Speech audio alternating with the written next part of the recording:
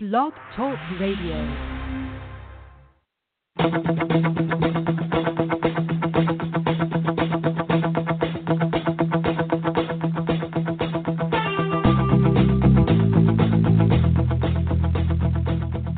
Welcome to the Natural Running Network. My name is Richard Diaz, and what I hope to do is introduce you to some amazing athletes and luminaries from the sports science community, and what has come to be expected, I'll provide some highly opinionated rants on all aspects of endurance sports and my current favorite, obstacle course racing. But before I get started, I want to give a shout out to Human Octane. If you're the kind of person who pushes the limit, then you've got to check out Human Octane apparel. Training and racing apparel designed by OCR athletes, and these guys just get it. Everything they make dries lightning fast, has zippered pockets, is abrasion resistant in high contact areas without bulky padding. I've gotten to know these guys, and trust me, they're going to out-innovate the competition when it comes to OCR gear. Check them out at humanoctane.com. Now sit tight, grab a cup of coffee, and let's do this. All right, here we are. We're back, and this is going to be probably one of the favorite things I've done in a long time. And we're always struggling to find people to speak with that might be entertaining, people that have pearls of wisdom to share with us.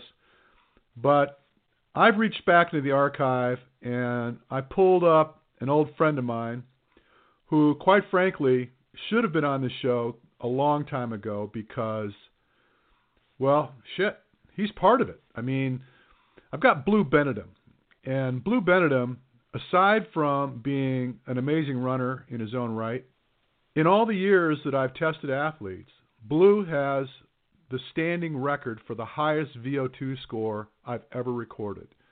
Now, this is saying a lot given that I've tested literally thousands of athletes from all walks of life. Blue blew an 85 point something. I don't recall exactly what it was, but I do recall that it was over 85 VO2 score, which is absolutely crazy. And this was about 7 years ago, somewhere like that, 6-7 years ago.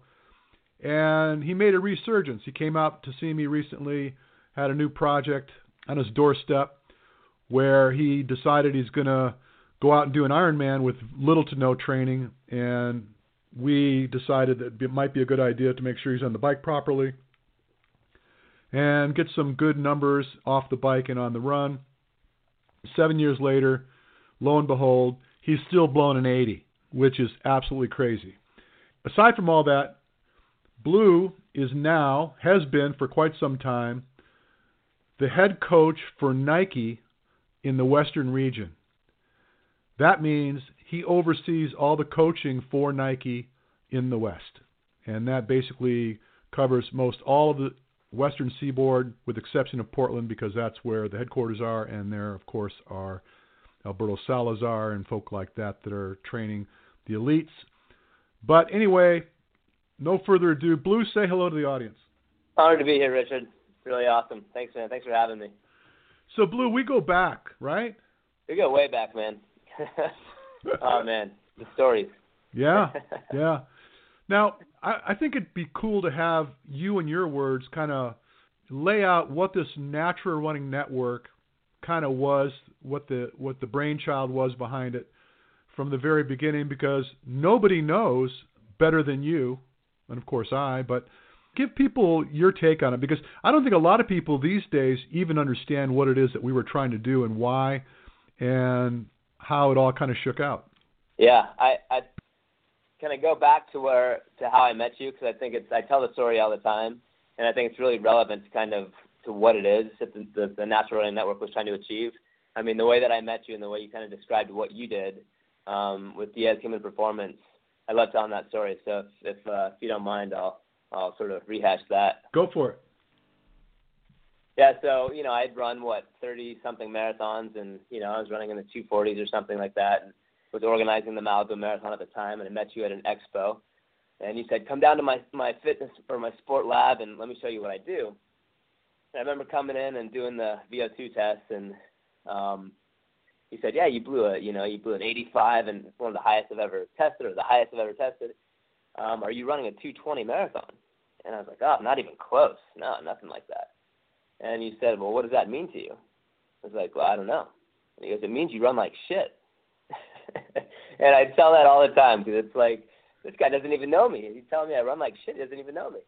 But lo and behold, we jump on the treadmill, do the video analysis, and all the things that I already at that point knew were sort of incorrect. You just broke down for me, piece by piece, all the cue points of what exactly was not working efficiently in my mechanics. And I still, being sort of that athlete who was pretty good at most sports, was like, okay, well, let's speed that treadmill up, and I'll nail it the next time we do the video. So you're like, all right, jump up there.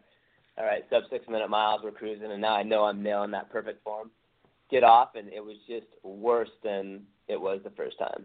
And that's when it hit me that, holy shit, I need this guy. Like, there's something here that there's a connection I'm not making. There's not a neuromuscular connection that's clicking here. So that's when I decided, to just really apprentice under you and, figure exactly what it was that you were doing. And the more I got from you, the more I wanted. And I mean, it just, the results were ridiculous. I mean, it was my PRs were linear after that. I mean, it was like 2:38, 2:35, 2:28, 2:24, 2:23. I mean, my marathon it was out of control. And it was because I was running and getting out of my own way. So, I mean, I credit my running from sub-elite to elite. I credit that to you and the years that I spent working with you. So I think the National Running Network to me was essentially that, getting runners to just get out of their own way mechanically, and then teaching them how to basically structure and periodize their actual programming. So,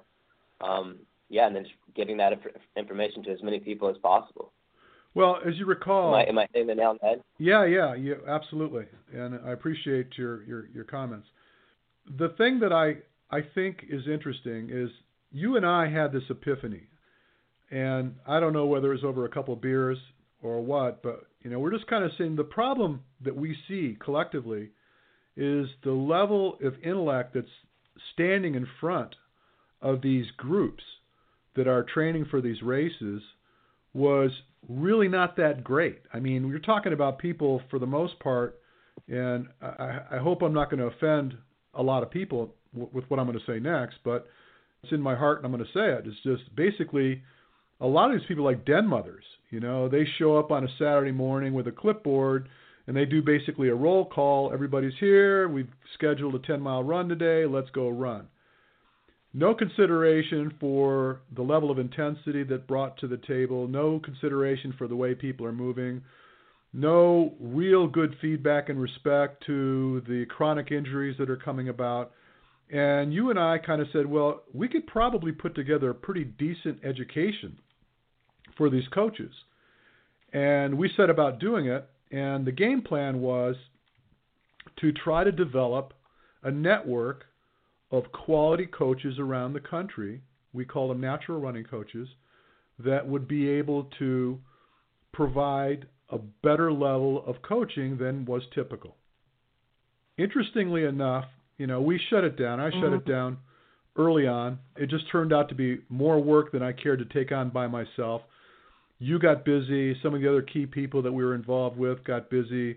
And I just didn't feel comfortable trying to hoodwink the whole thing by myself. Where I'm going with this is that look where you are now. As a byproduct of what we did, you're the Western region running coach for Nike. I would like to believe that some of what we did together is part and parcel why you're in the position you're in today. Absolutely. I think, like you said, I mean, we were empowering, or we had the ability to empower coaches with all of these things that, I mean, as far back as running has been a sport, it's amazing, and I think it was amazing to both of us that more people weren't treating it as a skill, in the mechanics part. And I think the crazy thing, and really what we were doing then and what's continued to sort of set me apart from all of my colleagues is that no one else has the balls to go after running and say, look, there's a better way to run. And a few people will say it. I mean, you have people like, Alberto Salazar is famous for saying, look, you can run better. And, he said that to Dathan Ritzenhein after he was already an elite athlete. And they went down to Texas and they went to the Olympic training facilities, and they just worked on mechanics. And there's still all the naysayers out there like, oh, you're gonna mess them up and all this stuff. And yeah, I mean, it blows my mind though. The results for me have been staggering of the before and afters from just looking at the pictures and the photos, the videos of how someone looks when they're running, to just the injuries being left in their past. I mean, it's unbelievable. And it's, with that kind of a science, it's as if people aren't paying attention. I think the coaches worldwide are just not paying attention. So I mean, me and you can have that conversation and look out there and just kind of laugh, but it definitely sets us apart. Well, the interesting thing, I think, and I struggle with it too, I have a hard time understanding why these elite coaches would sit back and just let it happen. And I think there's a certain amount of leaving well enough alone that you almost get concerned that if you disrupt the process that you can cause a problem for an athlete. But I see guys running, and you're probably not aware of this, but earlier in a podcast I did a couple of years back with Michael Johnson, and I told Michael Johnson in a podcast that he ran like shit. And I love telling the story because it was so funny. He goes, I haven't lost a race since I was 6, and here he is retired now. And yeah.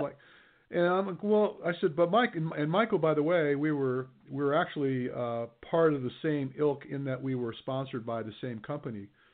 Michael, took it on the chin, and he's got these running mechanic facilities, training facilities all over the world now. And I asked him, I said, would you train somebody to run the way you run? He said, oh, absolutely not. So he identified that there was an oddity in the way he approached his runs, but it just worked for him.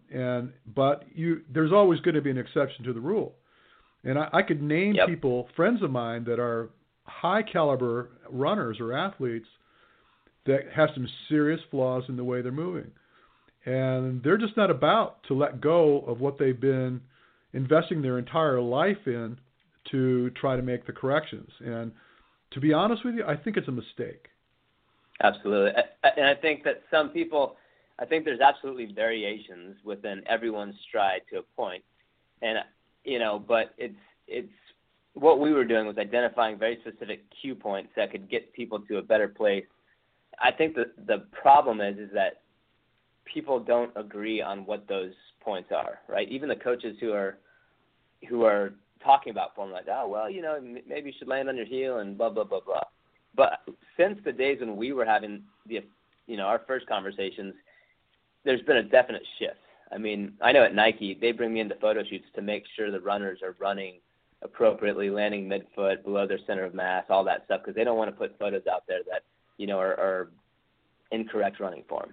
It doesn't, some of the stuff does, some photo shoots get through the cracks, and, not on every photo shoot. So I see some shots that come out and I'm like, oh man, wish I would have been there for that one. But it's amazing because back when we were having this conversation, it was like the running world was split. A lot of people were still saying, oh, you got to go land on the heel and roll over the foot. Right. So there's been a shift. I know when I did the USA Track and Field biomechanics certifications, they, without a doubt, 100% said doesn't matter if you're running 100 meters or you're running a marathon, landing below the center of mass on the ball of the foot is the correct way to run. And anything from that is a deviation from running mechanics, true pure running mechanics, and is incorporating some walking mechanics. And I was like, hallelujah, USATF is saying this? Like, it's been, how many years were we having these arguments? Well, that makes me feel good to hear. Because I run into this a lot. And because, you know me, I'm hard-headed and I'm heavy-handed. And I'm not one to filter when I'm thinking. For example, what I see a lot of is, you suggested, there's little bits and pieces of information that are getting through. Just sometimes there's just not a complete picture.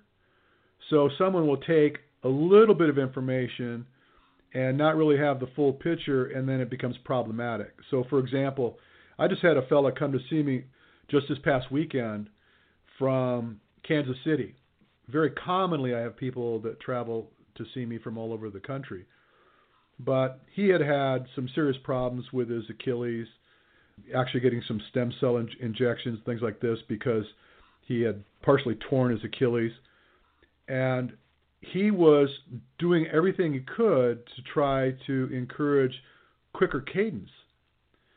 But he didn't understand that it was okay and actually preferred to allow the cadence to open up behind you. So faster for him was exponentially more effort because he was like a buzzsaw. You know, it's like cranking the accelerator on a two-stroke engine. His legs are just flying, but they weren't going anywhere. And there was he was harboring so much stress and clearly frustrated because he didn't quite get it. And I could see where someone like that would take that bit of information about being on 180 strides per minute and completely discount it. Say, oh, no, I tried that. It doesn't work. And I've had so many people tell me, I can't do it. It doesn't work. But they don't know how to achieve it. And some of the information has been left behind, so they don't quite have the full picture. Understanding how the heart rate plays into all this.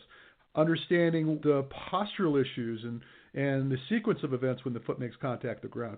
It's not really all that simple as we'd like to portray it, but there is a way. There is a way to run, and there is many, many, many, many ways not to run. I know you probably haven't had a chance to listen to a lot of these podcasts, but recently I had a podcast with Dr. Irene Davis, and she heads up the Spalding Running Center for Harvard Medical. She is probably one of the preeminent biomechanists in the country. And she goes, let me just be clear. There is a way to do this. This is the way it's supposed to look. And she talked about forefoot running, talking about all the things all the nuances that we speak of often. And she laid it out. She says, this is the way to do it. And everything else is wrong. I just found that to be soothing to hear it come from her lips, because here's somebody that's got far more credential than I'll ever own, and she had my back on it, which was kind of cool. Absolutely. It's funny, you had mentioned how, having a little bit of information and not enough is one of the most dangerous things that someone can have. And they actually have a word for that in German, and I cannot remember the word, but it was a mistake that I made initially after meeting you was I understood that what you were saying was absolutely something that I had to do to become a better runner. I could just see it. It made sense to me, and I went about making the changes. What I was doing, though, at that time was taking pieces from your, education, and I was basically just applying them to myself, but not holistically, because I didn't quite grasp it yet, and I was very anxious to get it going. And so I was really jacking myself up. And then you remember, I was up on my toes way too much, not letting my heel come down. I was a lot of different things that were going on. And I think you're right about it. Just you have to get the entire education. All of the information together is what you're going for. And I think our job is basically to get that to people as efficiently as possible. And I think over the years we've gotten better at doing that, right? We're getting that information across in a better, more concise way and making athletes better. It's pretty awesome. Yeah, so what's really interesting too, Blue, is that now we took this regional thing, just kind of hanging out here locally and having people come to us and putting on these clinics and what have you, and now I'm traveling all over the country. I'm scheduled to be in New Jersey early part of next month, and then we're going to do a clinic there, sold out. Doing another clinic in Philadelphia, sold out. Coming back to do another clinic here in January, sold out. And so people are starting to get to this place where they understand there's a way to do things, and there's clearly ways that they shouldn't be doing them. And it manifests into these injuries that if you want to get somebody excited about change, hurt them. That's all you got to do. Jack them up, man. They'll come looking for you as soon as they get hurt, right? Absolutely. So absolutely. I just want to share a little bit more about some of the things that you've done. Now, you had the record. I don't know if you still do, or whether you even bothered to keep doing it. But you used to have the record for the Lake Tahoe Triple. That's 3 marathons around Lake Tahoe in 3 days, all of which were under a 3-hour pace. When's the last time you done that? Geez, I can't remember the year. I think 2011, 2010, something like that. I had placed second the first time ever doing the race. I placed third the following year. I was playing with CrossFit that year. And then I came back a couple years later and I won the race. And the following year I really went after it, and I was way fitter, and there was a guy that had come from Flagstaff to beat me specifically. And he went out at like a 5:17 pace, and you're running a marathon every day for 3 days, right? And at elevation with massive drops and gains. That was what I needed to just really push me to like that next level. And yeah, so I have, 2 first place wins at that race, and I haven't been back since whatever that year that was. But I wanted to go back and set the world record. The world record right now for a triple marathon anywhere in the world is, I still believe it's held by a guy from South Africa. I think I was third on the list for the world record. Wow. And what is that? What is the average time? He averaged 2:42 for 3 days, and it was on the Tahoe course, actually, when he said it. Wow. Yeah, not me. So when you're in peak season, how many miles a week do you typically? I should say, let me be clear. When you're in the middle of your training, so you've done your build, you're kind of getting to the place where your volume is at its peak. What is the average weekly mileage look like? I mean, for me, it was my best is around 90 miles per week, and I've played with it to where I got to a cycle where I wanted to see what I would do above 100 miles per week and just see how my body felt in that scenario. I mean, I had plantar fasciitis that same cycle, so it's a little bit, the science isn't perfect, but I just found that when I was trying to go above 100, I was always it was more about the mileage than the quality of the workouts. So my best running was when I was hitting between 80 and 90 miles per week, averaging about 10 miles per day most days, and then, a long 20 to 30 mile run on the weekends. Wow. And I've talked about this a lot. Now, I don't know whether you agree with me, but I believe that all runners, if you walk up to a crowd of veteran runners and ask them where their break point is in their volume, they can generally tell you. They know what the limit is in the amount of running they can do in a week before things start to go badly. Yeah, absolutely. I could go into a 70-mile week for me is something it's pretty easy to achieve at this point in my running. And, it's over the years of, I don't know if it's just the repetitiveness of the sport and your body just gets so used to that. It's like to go out for an hour run and to get 10 miles in an hour. I mean, that's just a typical day for me, and it's not really too taxing. So a 70-mile week is where I would start. Maybe to really take it easy in the beginning of my base cycle, I would just, start in the 60s so I'd have a day off or something like that. But it doesn't take very long for my body to adapt to the 70-mile weeks, and before you know it, I'm at 80, and then it's like, okay, well, how much? Then you start growing the amount of that high-intensity work, obviously, and start to periodize and going into the sharpening phase, and everything gets very specific to the race and the paces. And, I really do, that 90 for me is that number that you're talking about. I mean, right. Once I go above that, it's the diminishing returns, Well, I think it's a function of strength to weight ratio and how efficiently you're moving. And I think that what I've learned is that the cleaner you run, the more forgiving your body is with the way you run. And I think that that's the case regardless of the intensity. So clearly, greater intensity puts more stress on the body, but if you're running well, your body is still more forgiving than it would be had you run poorly. And I've proved this to be true on more than a few different occasions from a standpoint of your novice runner right on up to elite caliber athletes. I know you're friends with Hunter. Hunter was, when I met him, pulling down like 15 to 20 miles a week because he was following the Brian McKenzie workouts with CrossFit. And the idea being you don't need to put in that volume, just as long as you do all the strength work, blah, blah, blah, blah, blah. And he came around to see me, and I turned him right around and said, I need to see you in the upwards of 50 to 60 miles a week. And he's a big boy, which seemed like, forget it, no way can I do that. And I think in his peak volume, after we started working together, he got up to 80 miles a week. And he was at Durango when he was getting that kind of volume in, which is at altitude, as you know, and was doing pretty well with it. Quite frankly, I thought it was too much, and he started to break down around 80. But I'll tell you something that I thought was really pretty interesting, and I got to use her name, so she's going to hear this, and she's going to know I brought it up. But I know you know her, that's why I'm bringing up the name. Is you know little Terry, the little Asian girl that trains with us? Yeah. Okay. So I tell you this because you can put a picture on it. Now, she's a little girl, but she's overweight. And she's over 50 years old. Last year, she trains with us chronically. She was with me this morning. I see her 6 days a week, and have been for years.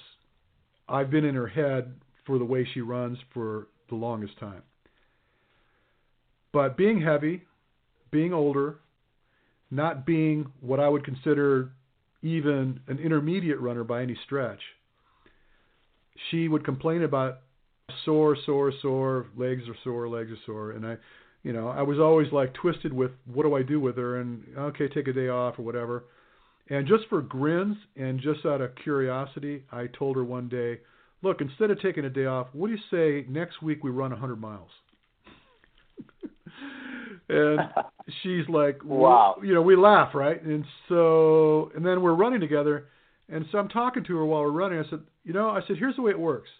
You're going to put in 6 in the morning, and then I start showing her how she's going to split it up over the course of the day, a couple split workouts, and how she's going to build it up on the weekend. And at that point in the road, I think she was getting about 18, 20 miles a week. The very next week, she ran like 65. And the week after that, she ran 105. Wow. She ran 105 miles the very next week. So she went from 0 to 1,000,000 miles an hour in 2 weeks. The irony of it was that she was no worse for wear. She wasn't any more sore, any more put out than she had been when she was doing 18 miles a week. And I attribute this exclusively to the fact that the way she runs protects her. She just doesn't get hurt. She gets sore. She'll want to die with soreness, but we're not talking about ankles. We're not talking about plantar fasciitis. We're not talking about knees or back. Just basically got away with it. And what I didn't tell you, and I actually shot a video about this because I thought it was so entertaining. She was also cross-training during that time, and 3 days a week we were doing 300 squats, 300 push-ups, and a variety of different functional exercises that she was doing tied to the running. So she'll run to 6 miles to the park we were at, do 100 push-ups to that workout, 100 air squats that workout, 100 sit-ups, and whatever else we were doing. And she did that 3 times in the week. So in that week, she got 300 of each of those exercises on top of the 105 miles. That's insane. I need to go work out right now. That's ridiculous. I know, it's crazy. It's funny. That reminds me of one of my Tahoe triples. I did like a CrossFit type, a similar workout to that, just air squats up times 100 sit-ups, and then 100 push-ups for time as fast as I could at the finish line of every one of the marathons for 3 days. And my fastest in that workout was after the third day. It wasn't my fastest run by far, but it was my fastest workout. And I think it's interesting when you start overloading the body like that. And I do it with my athletes now. Like I tell them, this is what you can expect on your long run. It's going to be a 30-mile day, and they're just like, "Are you serious? Well, why?" And there's definitely something to the overloading, and the adaptation that happens when you do that. So, yeah, that's interesting. Well, they say whatever doesn't kill you will make you stronger, right? Yeah, and it even works sometimes. Yeah. Yeah, we're here to talk about it, right? Yeah. Wow. And so, I know you didn't want to talk about it, but we're going to talk about it anyway. You're going to do an Ironman this weekend, right? And that's, what do you want to talk about that? It's quite a horrible situation. No, I know, but I mean, aside from the comedy of errors that occurred over the last 6 weeks, getting sick, twisting your ankle, things like that, you call me up 17 weeks, I think it was, before Ironman, and tell me, hey, I'm going to do an Ironman. And I'm like, you mean like you're going to do like a half Ironman? He goes, no, I'm doing an Ironman. And I'm like, do you own a bike? You go, no. you don't own a bike. You know, can you swim? Well, yeah, you know, I surf, you know. 17 weeks to go, and you decide you're going to do an Ironman. And, you know, unfortunately, as you suggested to me earlier before we started talking about this, is that, you know, you came down with just one thing after another over the last couple of weeks, but you're going to go do it anyway, right? Yeah, and I mean, it actually was only 15 weeks. That's what happens when you have too much wine with your buddy at dinner. You start talking about Ironmans. But, it was definitely not enough time to train. I think over that process, because for the first 6 weeks, it was 7 weeks. It was really consistent, and we were getting way better at everything. And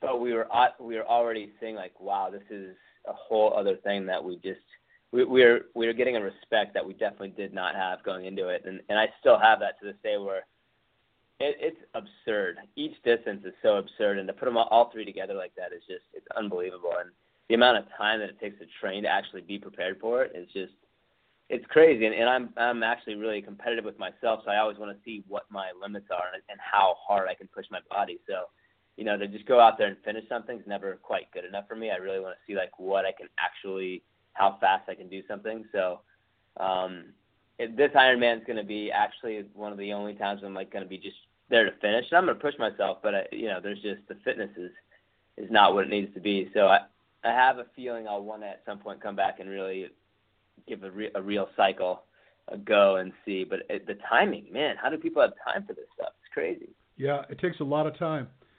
And I think that the new community that I deal in, which is obstacle course racing, they take on some pretty hellacious weekends.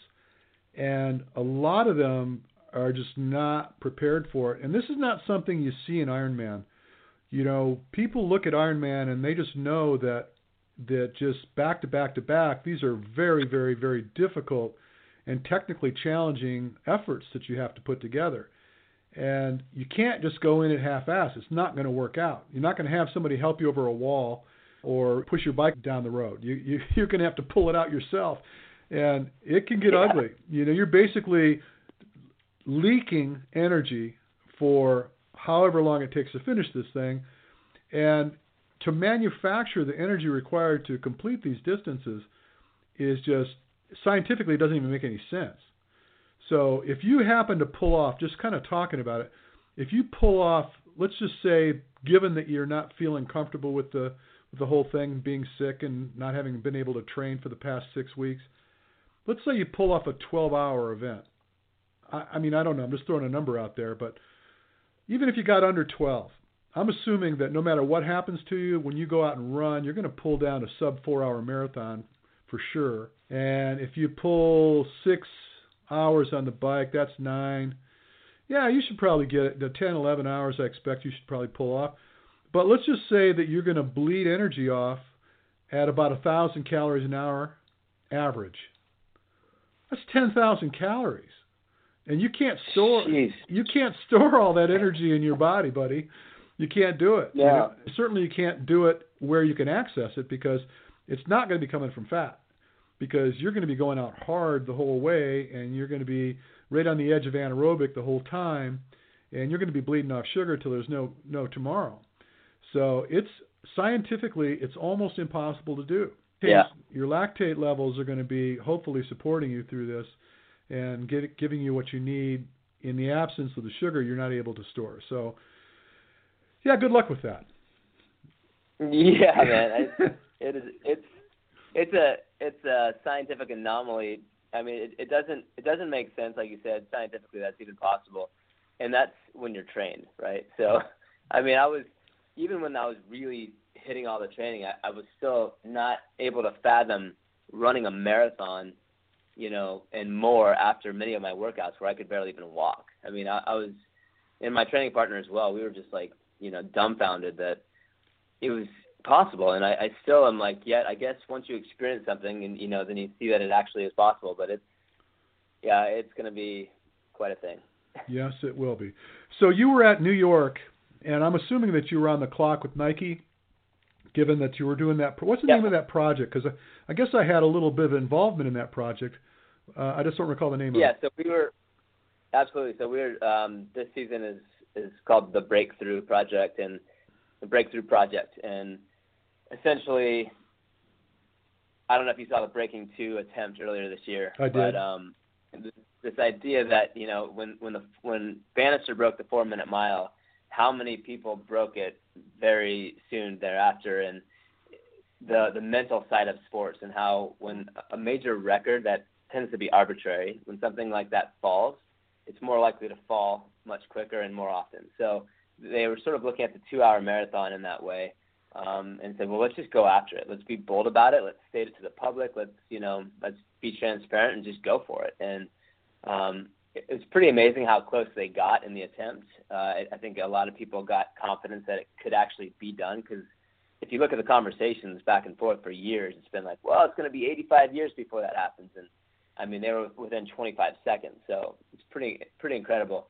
But what it really revealed was this concept that everybody has some sort of a breakthrough potential in whatever they're doing. So whatever your perceived limits and or your perceived limits of your goals are, readjust those. Like, set them higher than you thought they could be. So we basically were challenging people to do that, and then we were providing the training programming and the environment to achieve those goals. New York was a piece of that. Later on this fall, or actually this winter in December, we're going to have a big 5K time trial, which we've been training a lot of athletes for, and they'll attempt to go beyond what they ever thought they could. So New York, the guy we worked with, Jacques Slade, he went out there. He had never run more than nearly 5K this spring, and he just put it out there, I'm going to run a marathon. And that was crazy for him, because he'd never run 10K. I mean, the guy he was a short distance runner. And you saw it. I mean, his mechanics were horrible. He knew nothing about anything, and he knew that. So we gave him the tools, and unbelievably, he was cheering coming through that finish line, 3:45 in his first marathon. That's pretty wild. And I would have never guessed that. I tested him, and I looked at the way he was running, and I pointed it out to you. And me being the new guy in the room and not trying to be offensive, but you know me, and I looked at you and I pointed at him doing what he was doing, and you shook your head. You kind of knew, and I knew that was on you. That's something you were going to have to work with, but apparently you pulled it off, because that's pretty crazy to run the New York Marathon in 3:45 very first time out, which is awesome. Yeah, kudos to him, man. He brought it. and then, of course, there was Kevin Hart. You worked with Kevin Hart, and Kevin Hart, well, let me restate that. You at least provided Kevin Hart with the tools to approach this thing, and he got spanked pretty good. I mean, guts and glory, he got through it, but I think he's got a whole new profound respect for what it takes to run 26 miles. Absolutely. So I actually paced him in New York, so I was there for every step of it. And it was, I don't know if you know, but I was part of the Run with Heart sort of comedy tour running thing that he did with Nike. He would basically invite people to run a 5K with him on a Saturday morning while he was on tour, on his comedy tour around the world. So it was a way for him to get out and get moving, because he hated running. Basically, it became this huge thing. Thousands of people were coming out to run these 5Ks with him. So he got into, he got in his head, well, we can do more. He's like, this running, I hate it, but it makes me a better person.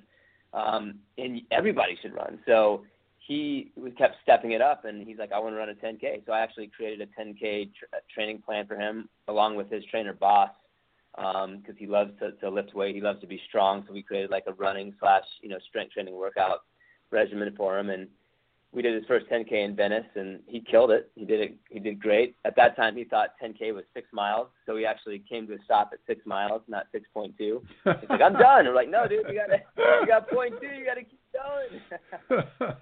But it was pretty classic. But, I mean, that wasn't that long ago. And then he was, he just keeps stepping it up. So it's pretty cool to see. I think the training cycle was, jumping from 10K to a marathon is such a huge leap, and no one can really respect the marathon until they've done it. And I think he had to run one to really see, oh, shit, this is real. And I think that's what he kept saying during the race, like, this pain, this is a different level of pain. This is something else entirely.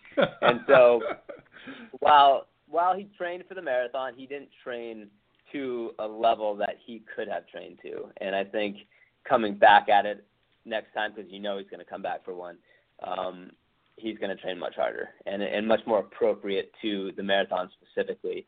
But I got to say, at mile 15, when the first cramp started to hit, he hit both his quads, and he just came to a stop, and, it got real. I mean, we were running between a quarter mile and a half mile at a time before the cramps would come back.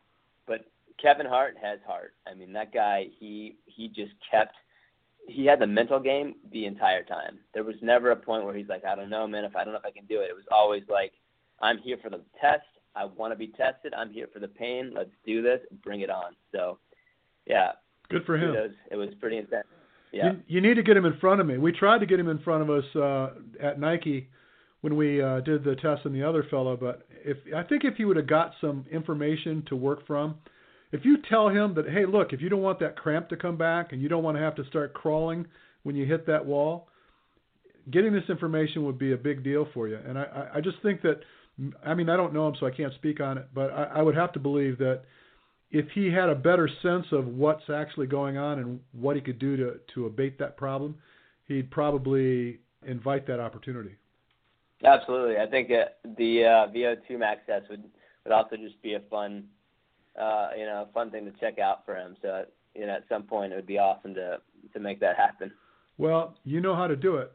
You just got to get him in front of me. I'd do it just to listen to the guy make me laugh. I'm sure that would be fun. Okay, so a couple things I'd like to cover before we shut this sucker down. And you invoked the thought. You said, "What's next?" to me. Maybe we should talk about what's next. And I want to put it on you first, and then I'll do what I can to try to answer your question. But given that you've gone through all this, quite a running career already, what's next for you? Are you planning on building on the competitive nature, or where you want to go with what you've been doing, and where you'd like to be in, like, say, 5 years?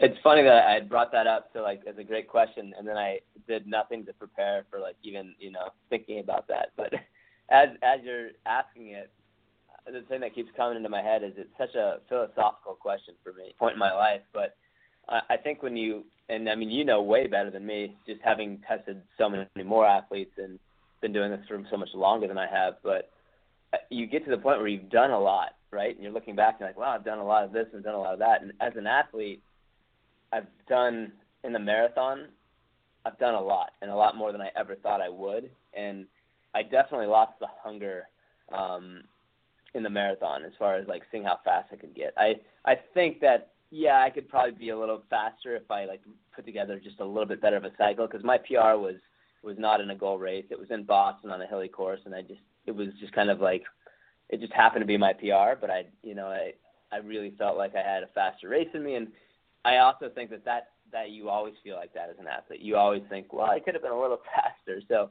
I'm pretty much okay with where I'm at. If I never run another marathon, I've run 60. The one with Kevin was my 60th. If I never run another marathon, I'm totally content with that. So, yeah, as an athlete, I'd be okay to hang it up. At the same time, I say this as I'm about to go into an Ironman. So I'm very competitive, and I'm going to keep putting myself into different arenas. I don't know, I might do an OCR race. We'll see. But as a coach, I think the question's a little bit more interesting. Is as a coach and just as a sport, where are things going? What's next? And it's a harder question. I don't have a great answer for it. I think I just want to keep pushing the envelope and seeing how much further we can push the mechanics. And not so much how much more we can squeeze out of the mechanics themselves, but more how many people we can spread it to, because it's still 90% of people I see are just not even close, Right. That's true. Well, let me just offer you incidentally, I didn't prepare either. Just it's an even playing field here. But let me just say this. Knowing you, and I've said this to many people, and I'm going to say it to you right now, I think you could very easily get, well, I don't know if easy is a good word to use, but I think there's absolutely a teen in your marathon. I'm looking at, I don't know, if I had to speculate, I'd say 215, 216 is in your wheelhouse. And I think it's going to be a function of adjustments in the way you move, slight adjustments in the way you move that are going to bear big fruit. Because it's not a function of your fitness. We've already discussed you had the highest VO2 score I've ever seen. And it's never, even when you suggest you're not fit, you're really, really fit. You're probably, I've said it before, you're probably one of the strongest marathoners I've ever met. And I'm talking about strength, not just a spindly, Ethiopian-style runner. We're talking about somebody that's pretty strong. So, and I've tried to talk you into OCR because I think that's definitely something that you'll have a lot of fun with. But I think you got a sub 20 in you, 220. I'm thinking like 216, 217's there. And I don't think it would take that much to get it out of you. I think it almost piss you off when you get it, when you think about what you've done to try to get it. And that's just me. Well, I need a coach. Yeah. So well, I know. I'm just saying. If I go for that.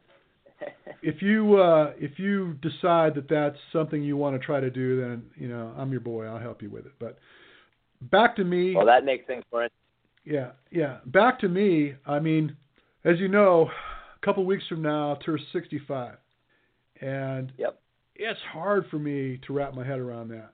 I've gone through so many changes with who I am and the way my body has fared, and that's just been a long, long fight, man. And I get up, I was out this morning trying to get a little exercise, and I was out this Saturday. I was up in Mulholland, trying to get some work done.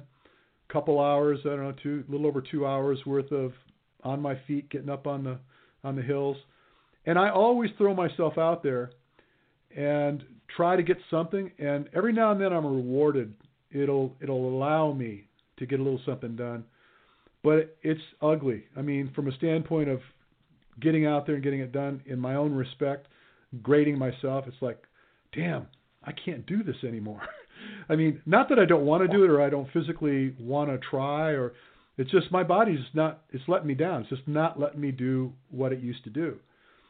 So I'm okay with it. I've made peace with it because there's such an interesting world that I live in now where I get to live vicariously through guys like you.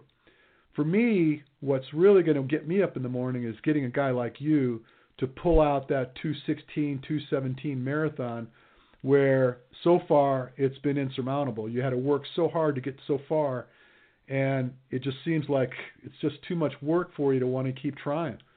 If I got you there, that would be big for me. And I've had a lot of people I've had an opportunity to work with that I've been able to help them achieve what you suggested was these breakthrough moments. And that's just my calling now, and I'm so good with it. I'm having such a good time with it. I'm not looking for retirement. I'm not looking for, going to have that rocking chair soon. I'm living the life. I'm having more fun now than I've had in a long time. I'm traveling around, getting to meet a lot of new people. And I enjoy what I'm doing. And the best part about it is I owe no one nothing. I mean, I don't have an employer that's, beating me down or having me do things I don't want to do. If I don't want to do something, I don't do it. And I'm fortunate. I'm actually blessed that I'm able to live the lifestyle that I live without having anybody to hold reign over me. So I'm in a good spot. And I really, really enjoy this OCR community. And I think that one day we're going to get you out there for one of these, and it's going to open you up. Because, dude, you're still young. I mean, at the end of the day, you're not even 40 years old yet. And I think you got a good solid 10 years worth of good competitive fun left in your wheelhouse. before you start talking like me. But that's my story, and I'm sticking to it. Richard, I love the perspective, man, and it's perspective is everything, right? I mean, I think where you've gone and how you live is a definite inspiration to me. So thank you for the guidance that you've showed me. You've been opening doors for me since I met you. So, I mean, it's unbelievable, man. I owe you so much in my career and, you know, my athletics and my life. And I too feel so free that what an amazing way to live, where you don't have to, you know, answer to a boss all the time. And it's an incredible experience in this life. And I owe you a lot of it, dude. I'm honored to call you a friend and a mentor. So, well, you're giving me chicken going. skin. So you ought to come to Mexico with me and celebrate my 65th. You're going to be down there anyway. Holy crap. Yeah, when's your birthday exactly? December 3rd. I'm going to be in, I think it's called Hultaco. It's down there very near Guatemala. About 10 of us are going down there, and we're going to tear that sucker up, man. I mean, wow. It might be, you know, I am filling out paperwork for Medicare, Social Security. Yeah, buddy. You know, that's just not fair. Well, that sounds epic. December 3rd. I'll be. We're doing our big breakthrough time trial. All right. But well, think of me. Maybe right after that.